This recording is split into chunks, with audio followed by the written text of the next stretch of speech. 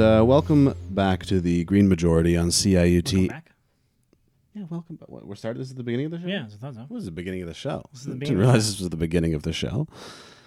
Fine. Welcome to the Green Majority. Jesus Christ. On CIUT 89.5 FM or on one of our loved radio syndicate partners or on the podcast greenmajority.ca. I am David Hostetter with Stefan Hostetter and Lauren Latour. And Stefan wanted to begin today talking about the Just Recovery Plan. Yes, well, and in the push towards a just recovery that we've talked about previously on the show. It's come out of civil society since, we were all hit with this unfortunate, unpleasant, really just life-altering pandemic that we're currently living through, and then the response to it being both of care and then also to understand it as a moment to sort of to really change some fundamentals of society. And we're coming up really to sort of the culmination of finding out whether or not the sort of push that we've seen is going to win us some policy changes. Before the show, Lauren and I were briefly chatting about how there are obviously some community wins and some significant strengthening, I think, of cross-sectoral support of civil society within Canada that can be attributed to some of the work that is coming out of the Just Recovery effort. But the real question is, will we see the ambition that was asked for matched by the Liberal government? And we'll find out on September 23rd. So, with that opening sort of framing, Lauren, what do you think we'll see? Yeah, I mean, it's really, really hard to predict right now. We've heard a lot of really good rhetoric coming out of the Liberals, a lot of talk of building back better and working for a green recovery or a just recovery or better yet, a green and just recovery. And for instance, one of the reasons that we were told Bill Morneau left his position was because of disagreement with Trudeau over the sort of direction and maybe ambition of the recovery plan. But I'm really curious, and I think a lot of people are really curious to see if that sort of initial rhetoric and initial sort of like acquiescence to the demands of civil society actually manifests in any sort of long-term transformative plan. Because as we know, the Liberals, they're a centrist party. They favor incrementalist sort of policy implementation, and that is decidedly not what is being asked for by civil society in regards to COVID recovery and as it sort of feeds into almost like what I'm going to say is a Green New Deal kind of, or a Green New Deal style policy or plan. I can't necessarily say that I'm super optimistic about what we're going to see out of the throne speech, but I guess I'm hopeful. And I guess sort of to confirm for listeners who might not be sure, the throne speech sort of is where Trudeau will lay out his general game plan for the recovery period. It's not going to necessarily be into the nitty gritty, obviously, of what that policy looks like, but it will lay in sort of broad strokes, maybe some general high level policies that he's going to be working towards implementing. So these next 2 weeks, we're also seeing our really, really big crunch time in terms of a lot of civil society organizations and grassroots groups really, really pushing to try to make it clear exactly what it is being asked for. So we're seeing from like groups like the Migrant Rights Network, for instance, really, really pushing hard on their Status for All campaign to try to make sure that immigration reform in a positive sense is being implemented. And we're seeing increased action from groups like, say, Environmental Defense and Greenpeace today. They had a big Twitter storm action calling for Freeland and Trudeau to implement some just and green recovery measures. So we're seeing lots of emphasis over these next 2 weeks because we're hoping to see a lot of ambition being pledged in the throne speech on the 23rd. Yeah, and what's interesting about where we stand now is there have definitely been some grumblings about the level of ambition that we might see. I've heard things like Trudeau is planning for a relatively significant overhaul of some of Canada's support systems, and that's just reports, and we'll see, because anyone can spin anything, especially when it's the Liberal Party intentionally leaking things. They can leak whatever story they sort of want to go out. But what was interesting, a little interesting, I think, is the fact that Morneau was maybe people could disagree with me on this. It seems relatively obvious to me that Morneau was sort of the person who was sort of pushed out due to the WE scandal, which had its culmination actually when we were recording this on Wednesday today, with the Kielburgers leaving the WE charity and the WE charity wrapping up its actual operations in Canada altogether. But of course, the Liberal story that they sort of put out in the narrative was that Morneau wanted a more conservative response, and Trudeau wanted a more progressive response. But what's interesting is that we sort of reported on this, I'd say, a couple months ago, when there was discussions about the divide in caucus, or the divide within the Liberal government. The idea was that Morneau and Freeland were sort of on the same side of not really wanting a big response, and then most of the other Liberals were on the side of wanting a much more progressive response. And so to go from Morneau to Freeland, to me, doesn't indicate that we're really going to see a huge change. There were certainly more progressive people they could have put in place, and so I'm with you. I'm not optimistic. Mm-hmm. But yeah. Oh, and sorry, I was going to say, and I guess because of that, I guess I would encourage listeners that when the throne speech rolls around, we don't see a lot of ambition. We don't see things that we're really excited about. Obviously, don't despair too much, because we do know that I don't know, not in the sense that we shouldn't be upset. We should be upset with our political representatives. But I think a lot of what we're going to see coming out of this period of trial and tribulation that we're all going through isn't even necessarily immediate measures being implemented by the government that we're all super happy with. But what I think we're going to see in the long run over the next 1, 5, 10 years is a shift towards the progressive, is a shift towards care. Because I think what hopefully we're going to get out of this as a society, if you can sort of get anything positive out of it, is the realization and this sort of deep-seated belief that the government really does exist to protect us and take care of us, and that's what we should be demanding of our governments in the long term. So it might mean that we're not getting a whole lot of progressive action right now out of the government, but what it hopefully means is that when the next election rolls around, we're getting a suite of more progressive candidates, or we're getting people more involved in grassroots community organizing and mutual aid relief that way. I think what I'm hoping for is to see a larger cultural shift, if not an immediate policy shift, if that makes sense. For sure. And I think the flip side of that is also, I think, somewhat true, which is that if in the throne speech we see a bunch of big fancy words and a bunch of we're going to do everything that every progressive has ever asked for, but there's no details, don't take your foot off the gas, which I think is a bad metaphor given the fact that we're talking about climate change. We need a new metaphor for that. But I think you can't trust that a flowery throne speech will necessarily culminate in a strong budget. And so I think sort of in both sides of this, I think you are right to emphasize that what we should probably be focusing on most is the long game.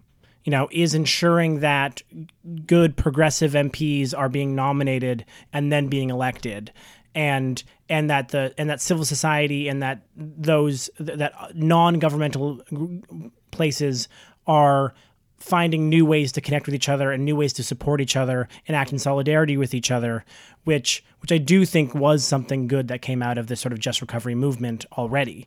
And so I think there's a lot there, and I think the throne speech will give us a good sense of where the Liberal government plans to tack in one way or the other. But I think the key here is to continue focusing, as you said, on the long game and making sure that we are still building power in the places where progressives need to build power to be able to really get the long-term systemic and cultural changes that are required. Yeah, maybe not don't take your foot off the gas pedal, but like don't take your foot off the bike pedal kind of thing. There we go. We'll take it. So the federal conservatives have a new leader, Mr. Aaron O'Toole, who is indeed, as he has been officially sanctioned, the truest and bluest leader to have ever trued or blued, and his website has a statement on climate change, which I will now read for you. So the climate change section of Mr. Aaron O'Toole's platform website, reads, "A carbon tax is not an environmental plan, it is a tax plan. We need a smarter approach, one which recognizes that climate change is a global problem that requires a global solution. The world will still be using oil and natural gas for a long time. The question is whether they will come from free countries like Canada, with strong environmental protections, or dictatorships with no environmental protections or respect for human rights. Domestic energy production, including oil and gas, is an important part of making our country more self-reliant and more resilient in future, as we cannot afford to become reliant on energy from countries like Russia. Putting one part of the country against another, as Trudeau has done, is a cheap way to score political points and does not do anything for the planet. Canada is a world leader in zero-emissions technologies like nuclear and hydro, and in innovations like making low-emission jet fuel out of carbon waste. And the environment is an area of shared jurisdiction, and the federal government should not be trampling on the provinces and territories." And he goes on to say, "I will respect the jurisdiction of the provinces and territories by scrapping Trudeau's carbon tax. If provinces want to use market mechanisms, other forms of carbon pricing, or regulatory measures, that is up to them." And he writes, "As leader of the Conservative Party of Canada, I will build a climate policy that meets the following criteria. It is founded on proven market-based principles for incenting positive economic change, focuses on making industry pay rather than taxing ordinary Canadians by forging a national industrial, regulatory, and pricing regime across the country. It avoids focus on carbon only and is instead scoped to capture all greenhouse gases, many of which are more powerful than carbon dioxide, didn't you know? It simplifies the tax code to create confidence in the resource sector and support its actions toward emission reduction. It will proactively invest in mitigation programs and critical infrastructure to protect communities threatened by climate change on an ongoing basis, such as floodplains along the Ottawa River, St. Lawrence, and Lake Ontario Basin. The plan would consider how to support regions of Canada most affected by the short-term impacts of climate, like floods, fires, and Lyme disease, as well as long-term economic impacts. And it shows the world that we're willing to do our part while also putting pressure on China, the U.S., and Russia to step up and do better." And it concludes that under Aaron O'Toole's leadership, Canada will contribute meaningfully to lowering global greenhouse gas emissions. And our priorities will include exporting modern and safe nuclear technology, helping the world to stop burning coal by transitioning to natural gas, tapping the ingenuity of our scientists and researchers to develop technology that will help the world, working with industry on a plan to get to net zero emissions in the oil and gas industry, through the use of technology, of course, building climate resilience into our infrastructure, and promoting Canada as an ESG global energy thought leader. This is environmental social governance models. So this is Canada proving that it has an unparalleled commitment to ethical business practices, environmental regulation, Indigenous engagement, rule of law, and transparency. So this is Canada flexing on the world. And he also has an action plan for Alberta and the West, which has a couple of environmental things where he says he wants to repeal Bill C-69, writing that Canada has some of the toughest environmental protections in the world, and it is already next to impossible to build major projects. He says the last thing we need to do is make it even harder to grow our economy. He would pass a National Strategic Pipelines Act. This would allow the government to declare a pipeline to be a nationally strategic and subject it to an expedited review process. The review would focus on consultation and ensuring the project meets high environmental standards, but it would no longer determine whether or not the project would proceed, as that decision would be made by the elected government. And he would scrap Trudeau's tanker ban, writing that it is unconscionable that American tankers sail through our waters and bring American oil and gas to the market while Canadians sit at home unemployed because we are blocking Canadian energy exports from the same waters. And he would implement a federal LNG export strategy, saying that we are blessed with abundant supplies of natural gas. And while much of the world is still reliant on coal, we should be exporting more liquid natural gas to benefit us and the world. Wow.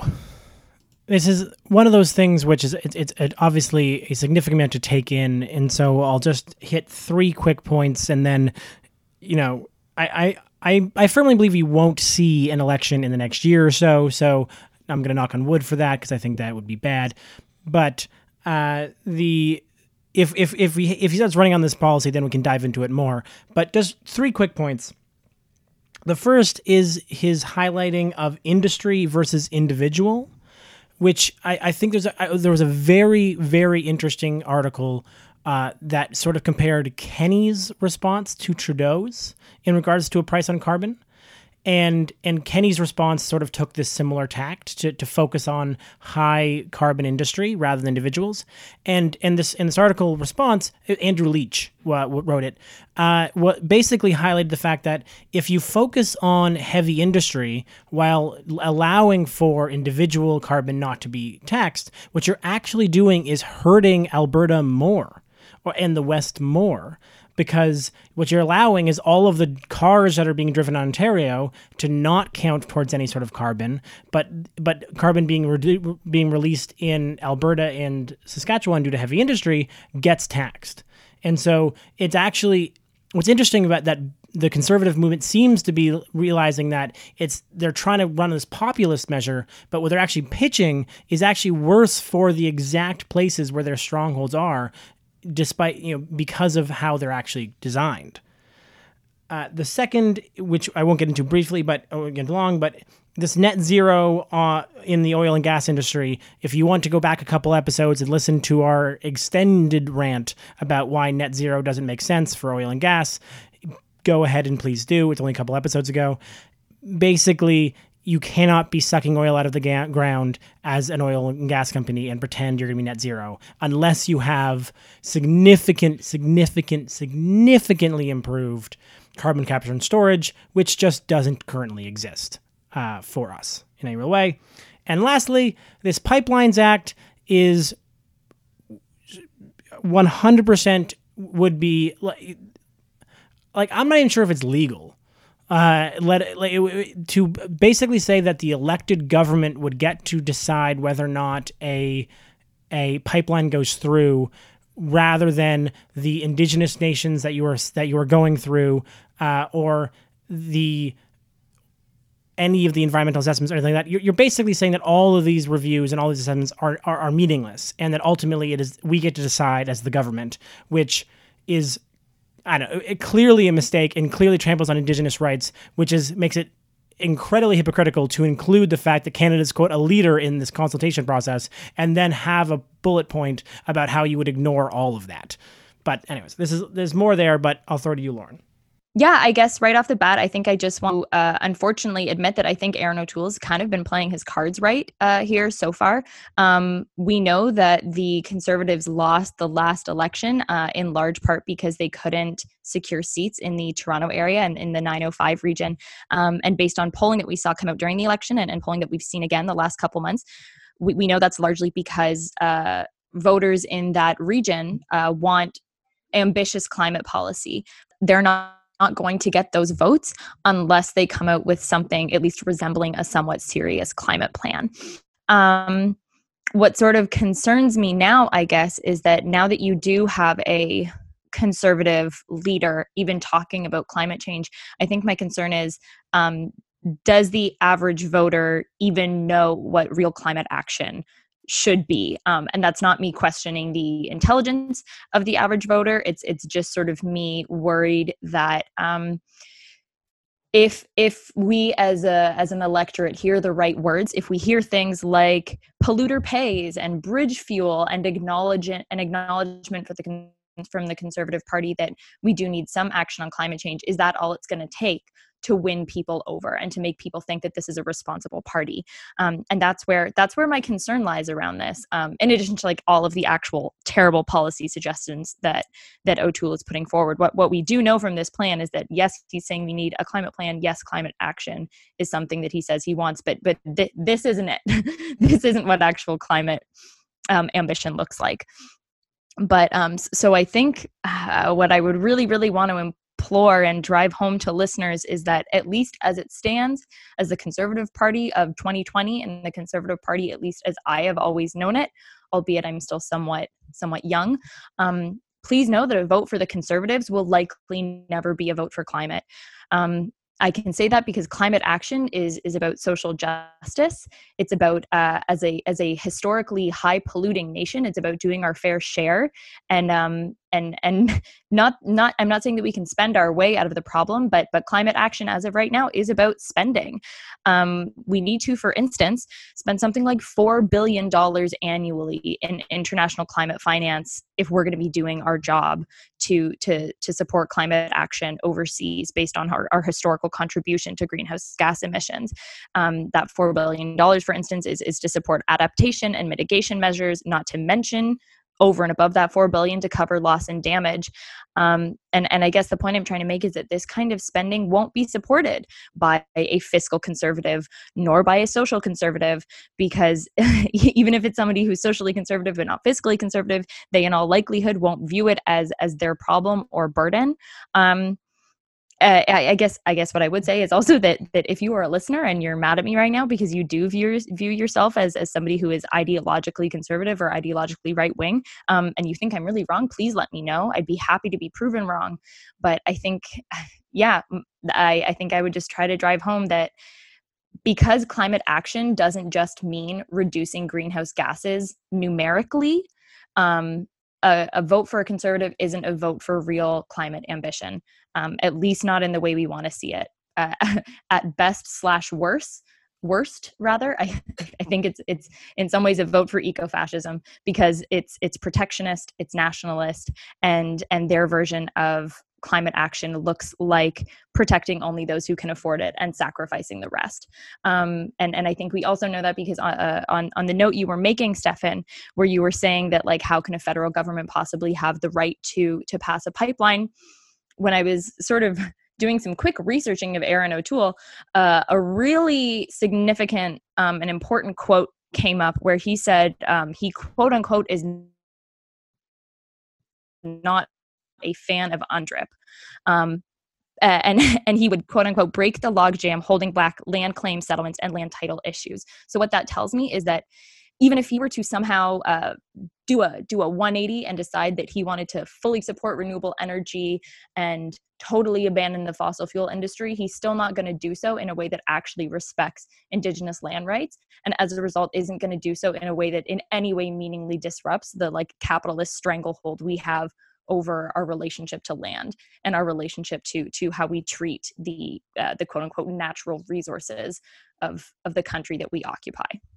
All right, so moving on to Ontario, a friend of the show, Emma McIntosh, is reporting for the National Observer that the Ontario government's COVID Recovery Bill 197 is going to face another legal challenge, arguing that the passing of the bill was illegal. Environmental groups had already filed a lawsuit against arguing the same because the government did not consult the public on the bill's environmental changes, even though our environmental Bill of Rights says that they have to.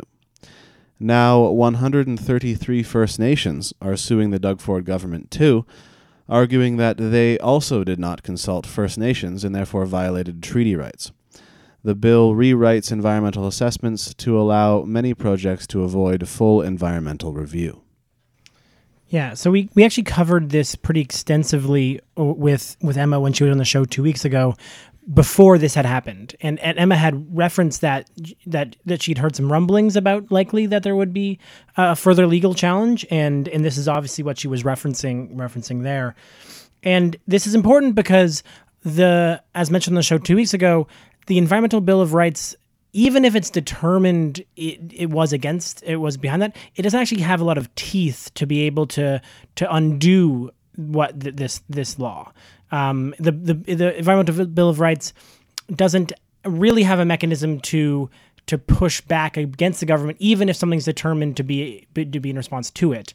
And so the fact that it's being challenged now by these First Nations, that is quite important because they have a much stronger law case against it. That if they win, they actually could maybe reverse some of these issues.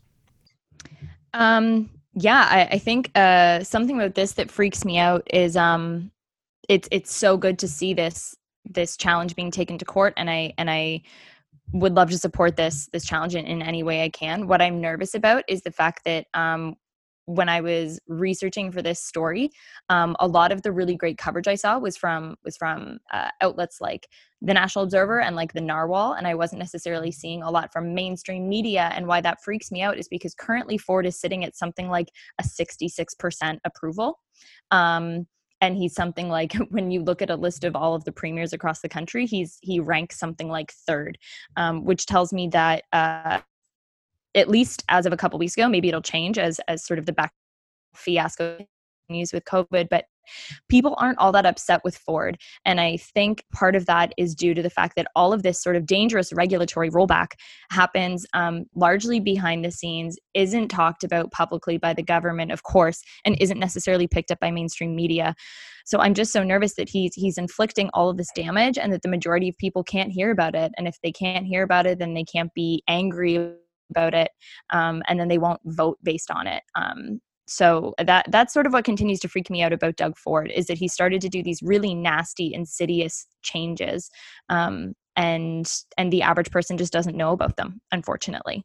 And it's regulations like this, like these environmental regulations that he's rolling back, that protect us from really like everyday evils of the industry, of air and water pollution, of things that we totally take for granted, things like dumping, that we don't think about being regulated until that regulation is taken away, if that makes sense. There were a couple pieces of this legislation that people sort of referred back to Walkerton in regards to some of the regulations that when they go awry, people die.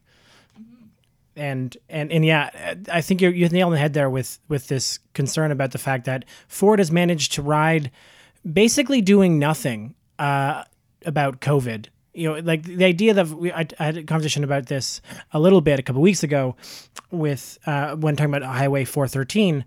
But the fact that his response to COVID has been to allow the federal government to basically give Ontario all of the support. There's been almost no real support coming from the Conservative government in Ontario for Ontario specific. It's been almost entirely federal support that's come through, and then which then allows him to sort of complain that they're not doing enough, while he allows large class sizes to continue and all these other things. And so yeah, I think you're right. I think something he was deeply, deeply unpopular in his first year, and has been largely saved by COVID in a sick turn of events. And we'll see what happens the next couple of years, but I think you're right. You have to start seeing some responses in more mainstream sources to these types of things, because it's legitimately dangerous. Yeah, just to add really quickly, I think I'm starting to realize that Ford has benefited every step of the way by the existence of Trump in the South, because he rode Trump's coattails to an election win.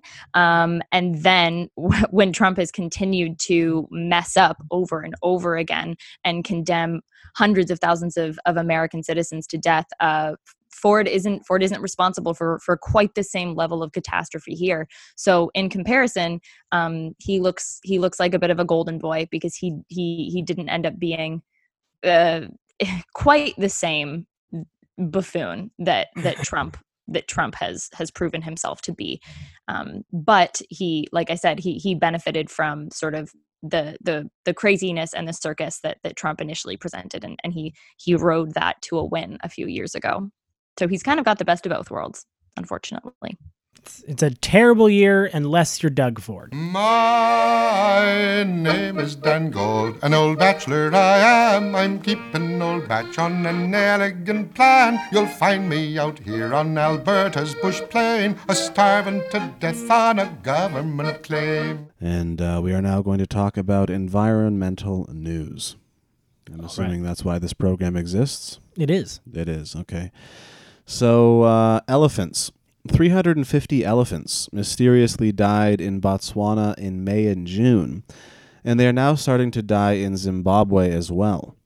At least one researcher is praying for an extremely fresh carcass to help determine why the elephants are dying. It is possible that they're dying from toxic algae, which is blooming increasingly in lakes and ponds around the world as a result of global warming and industrial farming. Yeah, so we've been talking and covering about toxic algae blooms. You know, there's usually one or two stories through every year about the larger ones that sort of come in. Usually there's stories maybe of a dog or two dying, or something else that comes in contact with it. But this is significant. Like, you know, elephants are an endangered species, and 350 dying, not even to poachers, but to other causes, is deeply alarming for the species. And for me, the distinctly sad part is that elephants mourn their dead. You know, elephants will come back to grave sites of ones they've lost, and so, you know, maybe I'm just being fond of charismatic megafauna, but there's something deeply sad about the loss of an elephant.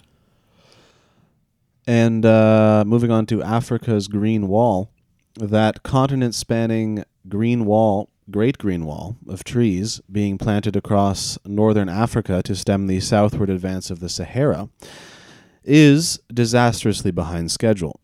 It has created 350,000 jobs since it started over a decade ago, but it's only 4% complete when it should be over halfway done. It's possible that grasslands would be better than trees in some areas, and it seems like the original intent has been abandoned. But the experience has taught people a lot and could be built upon in the future. Yeah, so if you're thinking to yourself that you've heard of this before, it's because this has been ongoing since 2007. And this latest report is, you know, legitimately, you know, too bad. As we've spent some previous episodes maligning tree planting as a response to climate change, I feel it's important to note that this was to be different. You know, it was these trees themselves were meant to serve as an ecosystem purpose and protect biodiversity, and stem desertification, rather than just sort of simply being there to store carbon. And the lesson here, there may be two lessons here, I think, actually, we can pull from this. The first is that ultimately ideas without a plan to monitor them and support them are going to run into trouble. You know, this wall is an example of the dangers of presuming that emission reductions will be there before they're actually actualized. You could very easily see in 2007 some sort of market-based approach of selling carbon offsets, pushing this wall as a way to sort of do that, only to then, and then these companies, of course, would buy them, and then to have 4% produced in 13 years. Those companies have already exerted that carbon out in 2007. And so this has to be part of the understanding of the difficulty of, unless you have really solid monitoring systems, you cannot count carbon before it is sequestered. And secondly, there might be other takeaway might be here is that we shouldn't be focusing so much on what is a good story. The Great Green Wall has a great ring to it in a great story, but rather what is actually valuable, which, in the words of Chris Rage of the World Resources Institute, is what this project has now begun to focus on, which is, quote, It is now much more about creating great green and productive landscapes, even though they don't express in these terms. There's a ton of good experiences across the Sahel upon which it is possible to build, and there are more smaller and bigger successes than often assumed, which can be scaled. So, as Dave sort of mentioned off the top, there is some good news here and some good takeaways. So a second fire that started on an oil tanker off the coast of Sri Lanka has been put out, and the ship is now being towed out to sea after leaving behind a kilometer-long slick. The oil tanker that split in two and capsized near Mauritius has now claimed the lives of 3 people who were cleaning it up after it spilled over 1,000 tons of oil into the unspeakable glory of the surrounding environment. And armadas of oil tankers on oil tankers on oil tankers are currently sitting idle all around the world because oil producers have continued to overproduce through first the oil price crash and then the COVID pandemic. So all this oil is sitting in ships everywhere with nowhere to go. Energy reporter Antonio Yuhas recently argued in an interview with Amy Goodman that global markets would already be moving on from oil if only governments would stop subsidizing it. How can you not see the fact that we can't even afford to put the oil still sitting on land and so are leaving it in tankers throughout the waters to not imply that this is a dying resource? We have to get off it, and it's sitting in tankers is a deep and dangerous thing to allow it to do. We have to have a better response than this in multiple ways. And so, if 2020 is not the beginning of the conversation of the end of oil, then we are in a deep, deep trouble.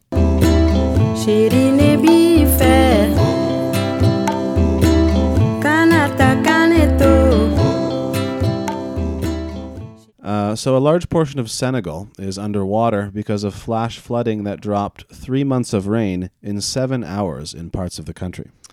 Yeah, so the next set of stories, I think, would sort of paint a picture of the world and the stories that we're missing because of COVID. These are the stories of things that might have been, the number one news story in other years, and we would have allowed us to sort of, funnel some money towards to help these populations in these different places. But because of COVID and because of the way our news system works, we're able to allow 3 months of rain to be dropped in 7 hours, and it doesn't even scratch the surface of mainstream news at all. The ancient Nubian pyramids of Sudan are under threat from the waters of the Nile that have overflowed and caused flooding. The Nile always floods to help farmers, but this year it has flooded to points never reached before, caused partially by increased rainfall from global warming. Again, this is yet a second set of obscene rain causing tragedies. This is the kind of thing that has been warned about again and again and again by climate scientists for the last 50, 60 years, and yet we're not seeing any sort of response whatsoever. And this is happening in places like that don't have the infrastructure to build back up. Sudan, we talked about briefly, I believe, in its response to COVID, and how it had to sort of find its own response to that. And so to be dealing with the multiple catastrophes of a pandemic and then of this kind of flooding would be overwhelming for everyone, as we'll see later. It's overwhelming for California, which is one of the richest places in the world. And so we have to do something now, or else this is going to keep getting worse. Tropical storm Rene, which formed this week over the Atlantic, is the earliest R-named storm in history and is keeping 2020 in the running for the worst Atlantic hurricane season in history. It is coming just days after the strongest hurricane to hit Louisiana since 1856. That is, of course, Hurricane Laura, which intensely intensified in just 24 hours before making landfall. There has also been flooding in China from record-setting rains which threatened the Three Gorges Dam. Rainstorms flooded dams in California and Michigan. A major tropical storm hit Ireland earlier than usual. There is record drought across the U.S. Southwest. Heat records are being broken across the U.S., and northern Australia is baking in a record-breaking winter heat wave. This phenomenon of too much water falling on some places and not enough in others is, of course, typical of climate change. Like, what's amazing is this: you include here that California sees record rainfall, and yet shortly we're going to talk about the absolute fire season that they're having. And you reference the quote, too much rain and all, too much water in all the wrong places, and that's exactly what's to be expected through all of this. And what's amazing is that some of these things are happening even faster than we expected. Especially when we refer to the next story about losing ice. A new satellite analysis of the North and South Poles is showing that 28 trillion tons of ice has vanished since 1994, causing further heating, higher oceans, and ecosystem disruption. Another study is showing that a 350,000 square miles of floating ice in Antarctica is getting close to collapse. For those of you who've been following on the show for a long time, understand that a big thing about ice loss specifically is that ice serves actually as a way to cool the planet. The whiteness of the ice on the polar caps actually reflects a lot of light and allows for it to bounce back off and not get trapped in our atmosphere. And so losing ice is not only bad because it raises actual water temperatures, it also actually allows for further warming and faster warming because of the fact that you lose that ground cover of ice and of literally of the color of white that reflects more heat than anything else. And the terrible wildfires in California and Colorado will be getting worse and worse as this great century continues to unfold, as global warming will likely triple the number of big fires in the U.S. by 2050 or so. Inside Climate News mentions that there has already been a 5-fold increase in the number of Californian fires between 1972 and 2018. They also mention how the smoke from the current fires is wafting across the country, worsening heart and lung disease, hurting immune systems, and increasing vulnerability to COVID-19. Dana Frank mentions in The Guardian how the fires in California are so quickly merging and spreading that the only names they're being given are things like CZU Lightning Complex, although one of the recent fires has been traced to the pyrotechnics at a gender reveal party.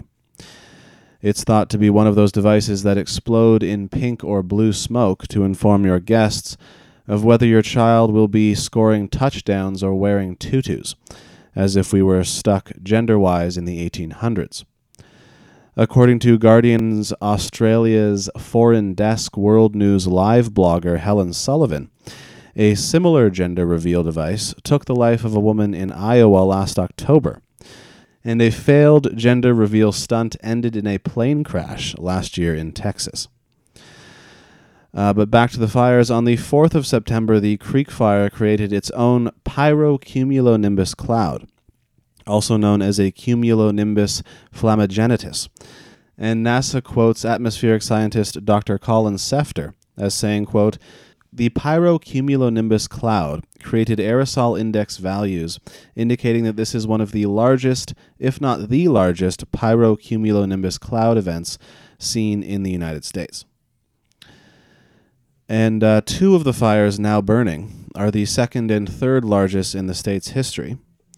Veteran firefighters have never seen anything like it. Hundreds of Californians are having to live together in close quarters in auditoriums and high schools to avoid the fires and probably transmit the coronavirus. Power has been cut off to 172,000 people over fears of power lines sparking more blazes. Los Angeles County reached a record temperature of 49 degrees Celsius on the 6th of September.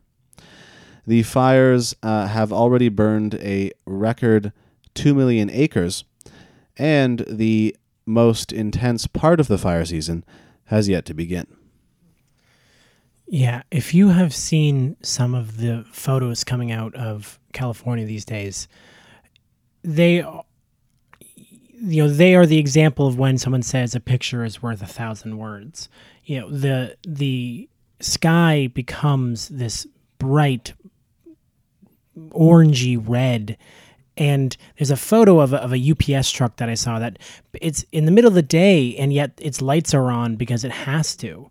It is one of the starkest set of images. I think partially that is why fire maybe actually influences people's opinions about climate change more than any other type of weather, because it's so viscerally connected to the concept of heat, even though, as Emily Aiken reported in her newsletter Heated, most of the major newspapers that were reporting on these fires didn't really make the connection to climate change whatsoever. But it is unbelievable the level of which these fires are taking over. And this is one of the, again, as I mentioned earlier, this is one of the richest places in the world, and it can't get these things under control. We're not going to see this getting better in in other places that don't have the same resources.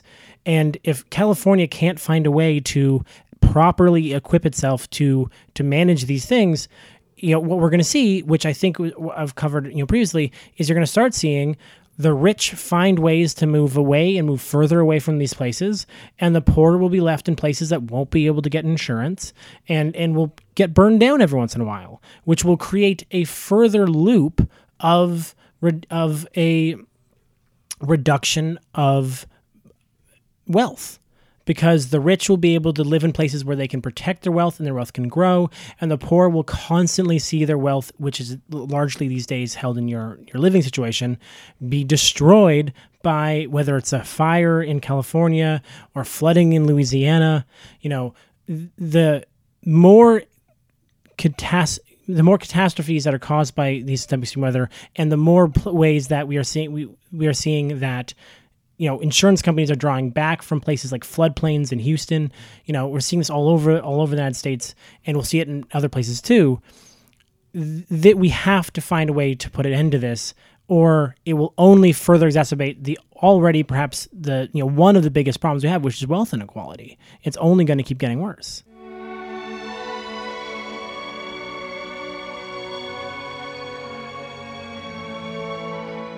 The most recent data from the EU is showing that wildfires in the Arctic have already emitted 35% more CO2 this year than they did for the entirety of 2019. Scientists will soon be warning the UN that deforestation will unleash more pandemics in the coming years.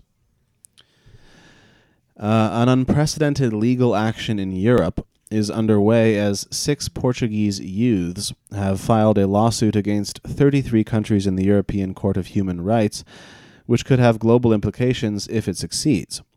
It began after 120 people were killed by wildfires in 2017 in Lera, Portugal. Lisbon then went through a record heat wave in 2018, reaching 44 degrees Celsius, and this July was the hottest in Portugal for 90 years. The lawsuit is going after countries' direct emissions as well as the emissions they cause beyond their borders. Hoboken, New Jersey, meanwhile, has filed a lawsuit of its own against ExxonMobil and other oil majors for misinforming people about their products, as the city is particularly vulnerable to sea level rise. And finally, Extinction Rebellion is back, with disruptive disobedience happening across the UK, in one instance blocking the roads in front of printing presses to disrupt the distribution of newspapers owned by Rupert Murdoch. XR activists are now occupying Parliament Square in London to get politicians to vote in favour of the Climate and Ecological Emergency Bill, or CEE, which would include a citizens' assembly for determining their path forward toward limiting global warming to 1.5 degrees Celsius. Mark Montegriffo, in a piece for Jacobin in which he argues that XR and the larger society will fail if it does not embrace socialism, points out that the Citizens' Assembly in France, convened after the Yellow Vest protests, has only seen 3 of its 149 recommendations ultimately accepted by President Macron. The Citizens' Assembly in the UK, of course, could, however, include provisions, requiring the government to follow more of their suggestions. I think if I had to sort of wrap up this show, I would sort of go back to the beginning, which is that if this year is showing us anything, if the experience of living through this pandemic combined with what has been an absolutely nightmarish weather response, I don't think I would have to remind our audiences that this is the year that saw the unbelievably unprecedented wildfires in Australia that killed 1 billion animals. That was still 2020. What I think we're seeing in this year is, especially weather-wise, is we've always talked about we're always living through climate change, but if this is what is to come, and it is, the fact you have to take away from it is that small measures, the measures that we're seeing from our current government here in Canada, are not enough. The measures that we're seeing, that are even the weaker measures we're seeing being pushed by the new leader of the Conservative Party, are not enough.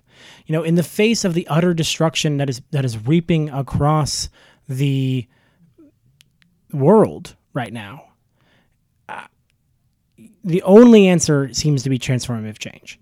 Which is, I think, why the push for the just recovery and why the push for a stronger response is so necessary. And so if you are sort of feeling right now at the end of the show somewhat, I was going to say sad, but sad doesn't seem strong enough, depressed, maybe, forlorn, take up one sponsor.